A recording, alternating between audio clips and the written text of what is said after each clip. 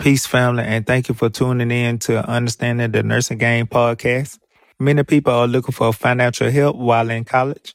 I would love to present the Thelma Lee McKenzie Nursing Scholarship.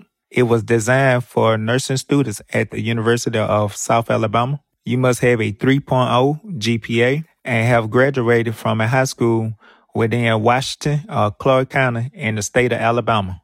If anybody have any more questions about this scholarship, please call Rebecca Baker at 251-341-3721.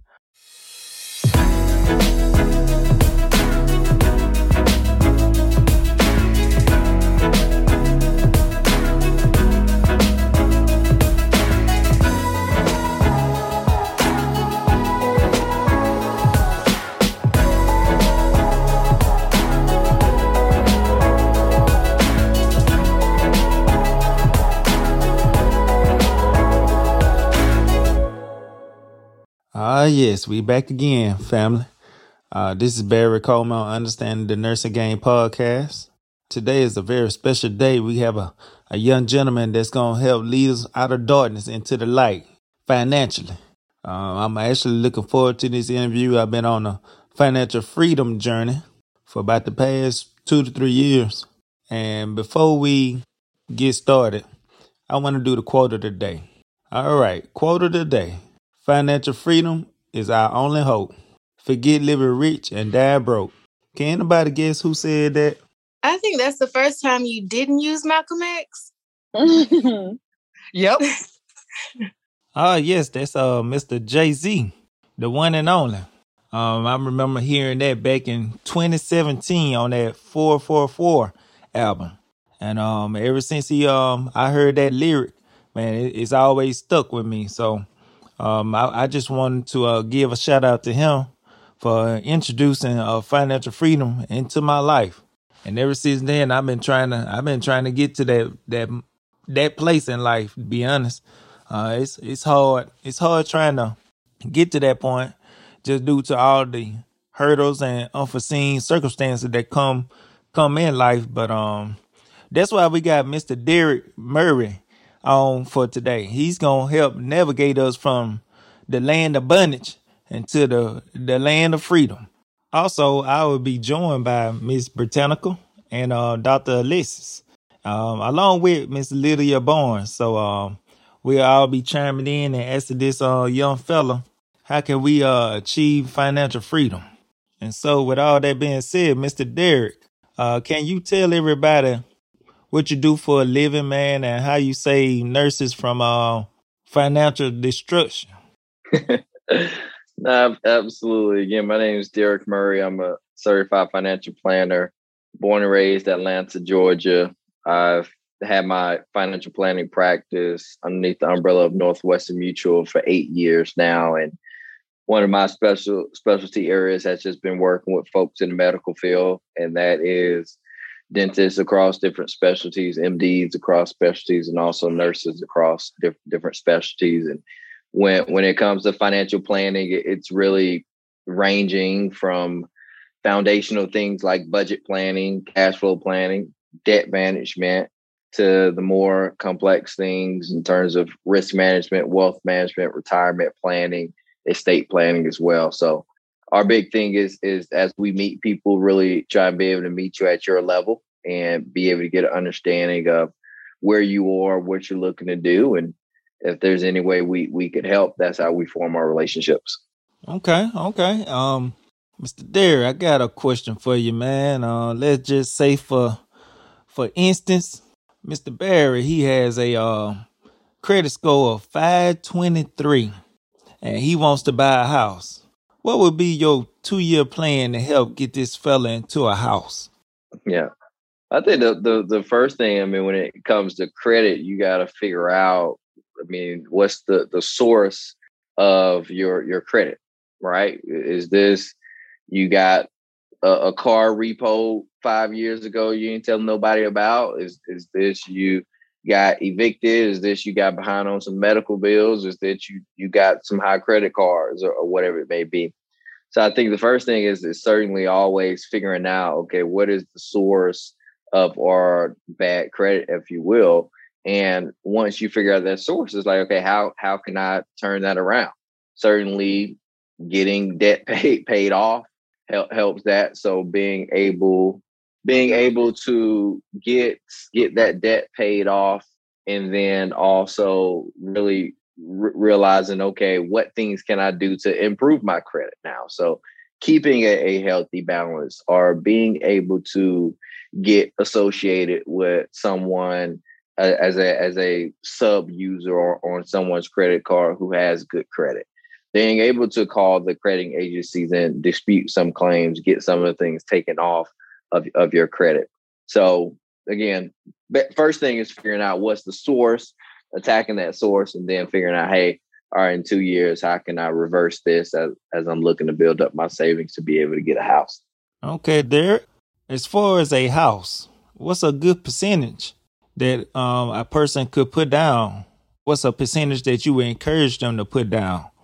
I have some kids that I would like to get in a stable resident. So I was just wondering, what percentage I should put down for a house. Well, I mean, right now, with the interest rates being extremely low, right? So right now, I mean, we are in a historically low interest rate environment, which what that means is not a great time to do bond style investing, but it is a great time to borrow money, because folks are able to get interest rates at 3, sometimes 2.5, 2.75%. So since you can get such a low interest rate and lock that in for 30 or so years, it is more advantageous of you to put down as low as possible, right? So if you can put down 3 to 5%, I recommend putting down 3 to 5%. Now, certainly it depends on the size of the home, and then it depends on what type of loan you're doing, because some of them have different requirements on what you have to put down. But I would tell you, in this interest rate environment, to try and put down as the lowest amount as possible. That way you can invest the rest and you have the opportunity to make more dollars there. Okay. That's going to lead me to my next question. When you say investment, what exactly are you referring to? Are you talking about stocks, or are you talking about investing into another company? What exactly are you referring to when you say investments? Yeah. Well, it's one is all of that, and it's depending on what you're looking to do. I think one of the first things you got to figure out when you talk about investing is your purpose of that investment, and then number two, your time horizon in terms of when you expect to use these dollars. Because if you're investing money that you're going to need in 2 years versus money that you're not going to need to 15, 20 years from now for retirement, you're going to invest those dollars completely different, right? So the longer your time horizon, the more aggressive you can be, because you have more time to be able to ride the waves of the market. So when the investing we do for our clients are mostly mutual fund, index fund, ETF based, but then we also do some individual accounts, one in our bigger portfolio, some individual holdings in our bigger portfolios as well. Okay then. Do we have any questions before I go back? I don't want to hold the whole platform. Go ahead. Somebody dial in. I have a question. I heard you say that a way to build your credit could be to get on somebody else's credit card. Does that affect the person whose credit card you're on? Like, if they start making crazy purchases, does my credit score now go down? Or do they factor in their credit history with mine if he's on my card? Well, two parts of that question. Number one, the way you do it is that you add them as a authorized user, but you send the credit card to your house, and once it gets there, you cut it up, right? Because they're not supposed to use it. They're just piggybacking on your credit. But even if you did that and you cut that credit card up from them being an authorized user on your account, if they went and got their own credit card and they ran up the bill or anything, no, that does not affect your credit. But if you did allow them to use that card that you got and they ran it up and didn't pay the bill, yes, that can affect their credit. So that's why that's not what you do. I have my younger sister and my older brother as authorized user, and I just set it up and sent the cars to my house. And when they got there, they cut them up. I cut them up. So it's not for them to use the cards. They'll get a piggyback on what I do, on me using my credit cards monthly and being able to clear a balance every month versus them actually using the cards. That makes sense. Does it matter where you live, like demographically? Because somebody had asked me to do that when I was living in California, and I didn't know if it made a difference on like the zip code or part of the country. I don't believe so. I mean, I don't want to say with 100% certainty, but I believe the answer is no. It doesn't matter where you are. Okay. Thank you, Derek. Dr. Alexis. Hey, Dr. Alexis. Mm-hmm. Who you trying to save? Who credit score you trying to raise up?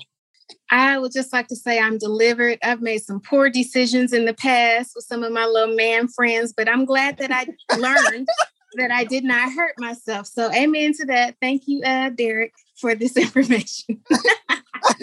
That's all right, Dr. Lisa. We all fall short. I was just checking to see, what you got going on. Any other questions? So to clarify that, you say add them as an authorized user don't do that. Add them as an authorized user to your credit card, but not actually have them give them access, but that would help boost their credit score? Correct. So so you would add them as, if the person who has good credit adds the person who does not have good credit as an authorized user. And as long as that person is good credit, continues that behavior and continues to use their credit responsibly, the person who is an authorized user will be able to benefit off of their credit. Okay. It's not anything that it's not a booster overnight. It's one of those things that you do in conjunction with everything, right? You still got to do all the other stuff. You still got to pay off whatever debt you have. You still got to try and dispute some of the claims, but also jumping on as an authorized user can help as well. Question. What's a good way to save some money for my kids? They're both 6 and 5 years old. So what's a good way to set aside some money for them to go to college with? Yep. Yeah, I think the big thing first is the goal, right? And have an understanding of what you want to do, right? It's like, hey, some parents say school is completely our responsibility for them. We're going to pay for it for as long as they go to school if they get a doctorate. Some parents say, hey, no, I'll just take care of undergrad. Some parents say, hey, no, they're going to be on their own, right? So first is always figuring out what the goal is, what you're planning to do. And then there's many options of opportunities to be able to save for it. You can open up just a regular bank account in your kids' names to be able to throw money there. The most popular plan for college education is the 529 plan. And that is when I have clients who do have a goal of helping their kids with college education, that's where I go first, because they get an enormous tax benefit by doing that plan. Because once you invest money in 529, all that earnings and interest that you earn in that investment account, as long as you pay for college education, you're able to use that tax-free. Also, in some states, such as Georgia, you get a state tax deduction on the money you put in. So there's a possible triple tax benefit to where you can deduct the money you put in, you can grow it tax-free and still be able to use it tax-free. That's very unique. The only other place you can get a triple tax benefit is the HSA, where you can deduct it, invest it, grow it tax-free, and still use it tax-free. So I always tell folks, first and foremost, look at the 529 plans, because that's the most efficient place to start when it comes to college education plan. Okay. I got another one. Life insurance.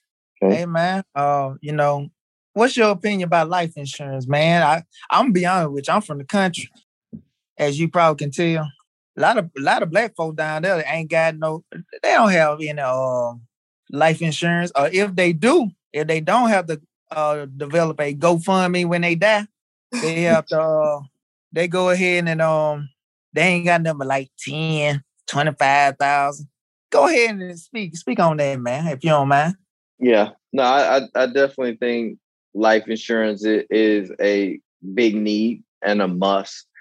Absolutely, when you have kids and absolutely when you have young kids, but period. I mean, they're absolutely at a minimum needs to be something there for transition costs. But when you have young kids, you have a family, it's saying, hey, you have a certain human life value, right? That whether it's your kids or your spouse benefits from you financially while you're here. And all we want to do with life insurance is make sure that some of that continues, right? Not the entire thing, because contrary to popular belief, you cannot get more life insurance than you're worth, right? So you actually cannot make people richer if you die than if you are here, right? So the thing is hey, life insurance is to make sure to some level your family, your beneficiaries, those who depend on you are able to continue within a certain lifestyle or a certain level of comfort if something were to happen to you prematurely. So absolutely a must. All right. Hey, is there a way for me to set it up to where, let's just say in the event that a dad or mom dies, is there a way for the parents to set it up to where the kids don't get it until they like 18 or 25 or later on in life? Yep. So that goes with just a little bit of estate planning with an attorney to set up a trust to be able to set that up. Because yes, you certainly wouldn't want to give $1 million to an 18-year-old all at once, right? So what you want to be able to do is dictate when and how they can use the money, but you're gone, so how are you going to do that? So that's what a trust does. A trust is basically directions for funds. So if something happened to you, you put the trust as the beneficiary, and then the trust gets the $1 million. And then the trust says, all right, when you graduate from college, from undergrad, you get $200,000. When you when you turn 25, you get another 200,000, et cetera, however you want to do. Hey, you're able to get $12,000 a year for 10 years, whatever it is you want to do to make sure that the dollars are used responsibly. You can do that by setting up a trust. And this is really not just for myself, but probably for the listeners, is for people that are not financially literate or from communities where people have a level of distrust of banks and financial professionals. And so they do DIY projects, basically, right? They try to figure out themselves. Can you talk about resources or demystify some things that you find when you do get clients that are misunderstandings of the financial institution, or things that we don't do that we should do? If you could just highlight on give us any nuggets. Yeah.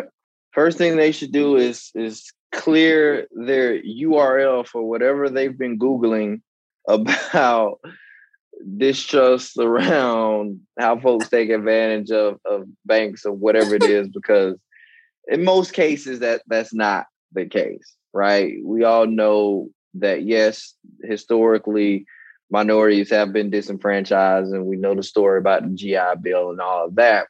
But from where we are today, we are at a certain extent protected based on a law, based on whether it's investments, whether it's banks, or whatever it is.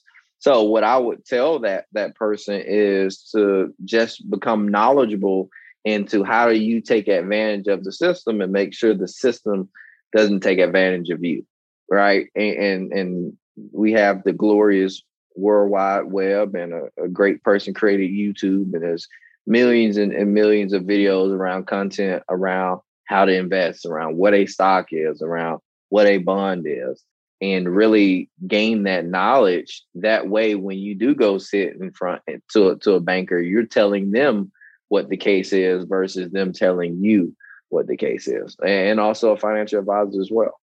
So you said that you can't get more money than what you're actually worth. And it's a good idea to have a life insurance policy, especially if you have dependents, because they would obviously be dependent on your income. What if you don't have children? What if nobody is directly benefiting from your salary? Who would be somebody that you could leave your policy to?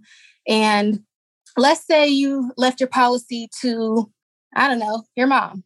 Somebody like me who doesn't have kids and can't leave it to a dog. I would leave mine to my mom. What if my mom and I died in an accident together? Where would my money go if she was my beneficiary? You can give it to me. Not you, Bear. No, boy, bye. You could leave it to your dog if you put it in a trust. But in terms of, you just have to name a trustee. But in terms of like your beneficiary, because that question does come up a lot when it is spouses, right? Because typically you have a spouse, you go on vacation together, and most times your spouse is your beneficiary. So if something happens to you at the same time, where does the funds go? So number one, you have the opportunity to set up a contingent beneficiary, which that's exactly what that is for, is a secondary beneficiary if your main beneficiary is not there to be able to claim those funds. If you did not set up a contingent beneficiary, then the funds will go to your estate, and then whoever are able to claim your estate will end up getting those dollars. So let's say you put your mom on there and not even don't even want to say it, but something happened to you guys at the same time, and then the funds go to your estate. You have a sibling. It's going to fall somewhere. At some point, it's going to fall to a sibling, may fall to a brother or a cousin or whatever it is. Those dollars will fall somewhere through the estate process, to the estate probate process, if you haven't set up the proper documents. That makes sense. I'm just trying to figure out how the dog gonna spend the money if I leave it to them. But that's what I'm saying. Like, you have like just going with this crazy scenario, you would be able to put the money in the trust, but you would still need to name a trustee. So what most people do when they have young kids is they'll put the money in the trust and the kids are the beneficiary, but they still name a trustee, which a lot of times the attorney may be the trustee. So if you wanted your dog to be the beneficiary, you could still have an attorney as your trustee, and your trustee by law has to spend the money for the benefit of the beneficiary. So your dog would just be able to eat very high-end meals, I guess. Thank you. I was just going to ask, are there different kinds of life insurance policies, and what would you recommend for nurses who are maybe just starting their career, maybe nurses who have been nurses for some time? What are our options? Yep. Well, there's definitely many types of life insurance. I wouldn't tie it more to where you are in your career, but more where you are with just life in general in terms of family status and where you are. So there's regular traditional life insurance, term and whole life. Term is temporary. You can get it for 20 years where you're renting the coverage. There's traditional whole life where it's just meant to have a permanent death benefit. That way, even if you made it to age 100, there's death benefit there.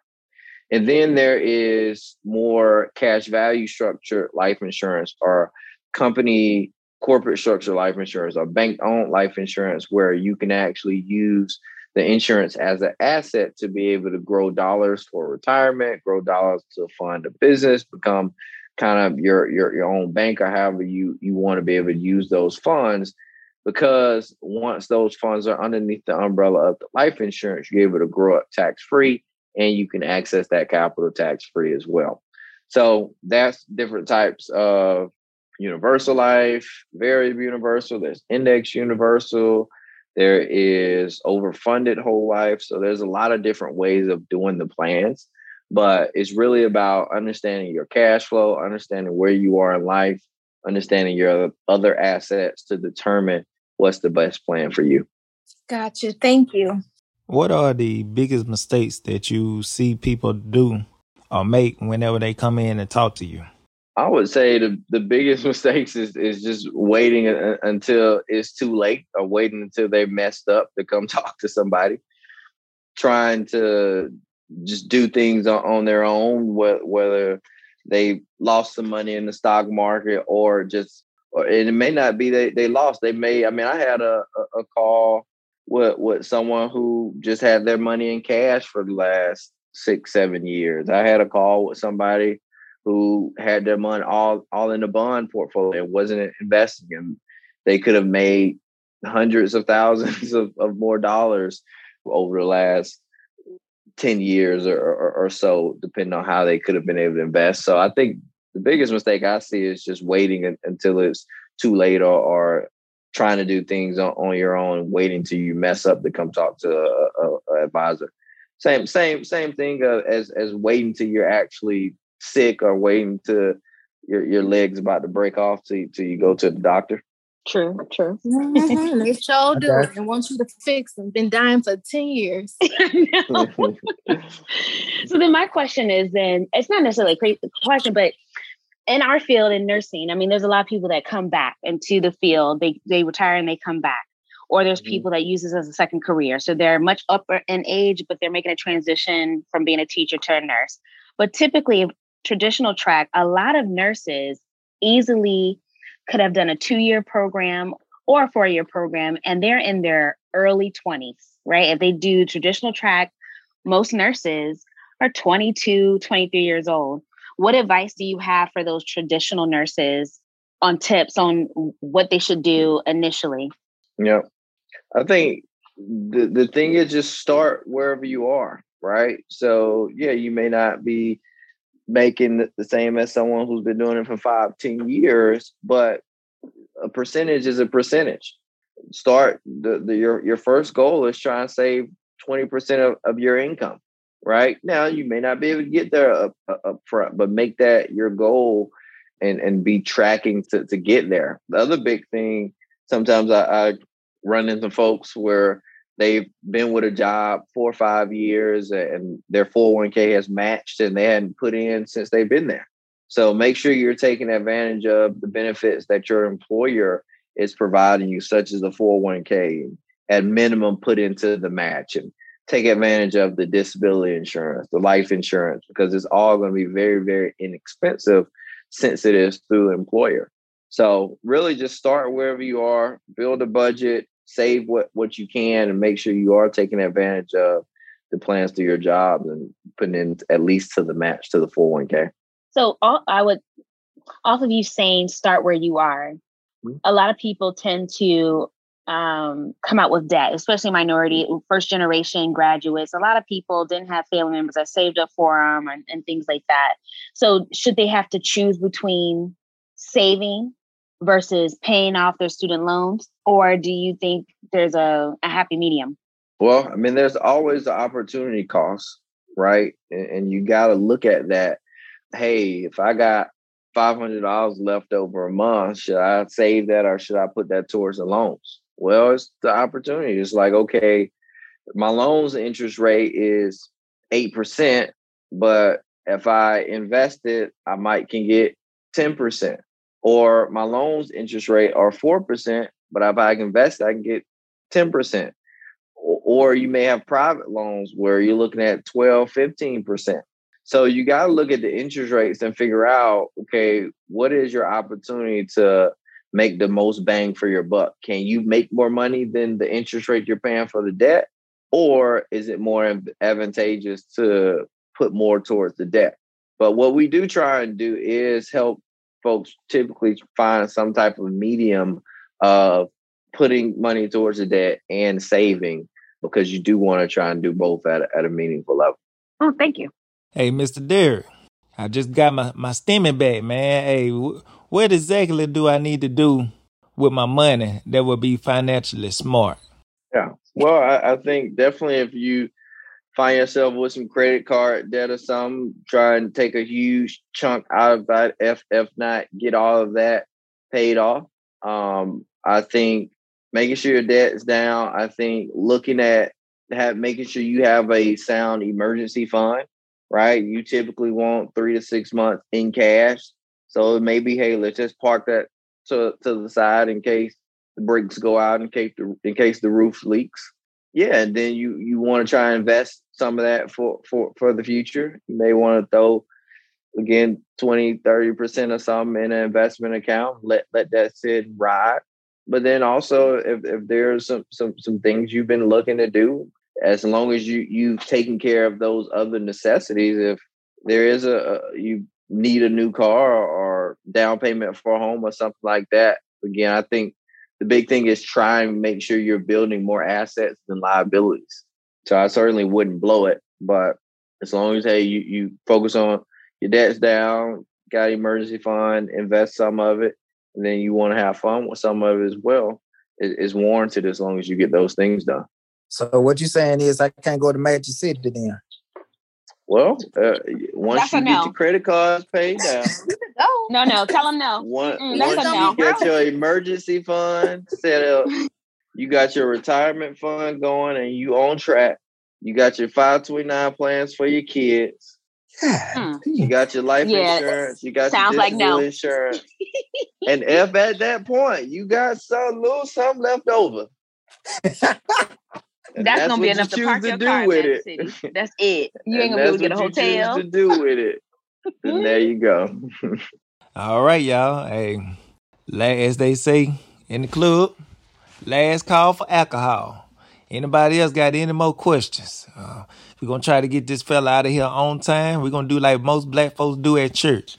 We're going to get there late and leave early. Ooh. I rebuke Tell the truth. Tell the truth and shame the devil, okay? That's right. Well, all right then, Mr. Derek. I guess we're going to try to get you on out of here, man. I would just want to tell you, thank you for taking time out of your busy schedule. I learned a lot. I don't know about anybody else, but I learned a lot. I learned for one that Dr. Alexis, she need to put me down as one of her beneficiaries. That's one thing I learned. Also, if somebody wanted to get in touch with you, man, how could they get in touch with you? You sound like a intelligent man and a good person, a good financial person to have in somebody's corner. So how could they get in touch with you, man? Yeah, I mean, many ways. My number is 404-952-0457. You can Google Derek Murray, financial advisor. I'll come up. Derek Murray, Northwestern Mutual. I'll come up. My Instagram, I think, is DMurray, DMurray_CFP. And yeah, LinkedIn's Derek Murray. Facebook's Derek Murray. So whether it's social media or just reaching out to me directly, either way. All right, we're going to go ahead and try to wrap this up. I just want to tell everybody thank you for tuning in. This has been a great episode. We're going to have Mr. Murray on again, especially when it comes tax time, so he can educate everyone as to what you need to do with your refund money. So I just want to tell you thank you again, man. And for everybody that's listening, just go ahead and download the episode, listen to it in its entirety, share it with others. And guess what? You've been locked into another episode of Understanding the Nursing Game podcast.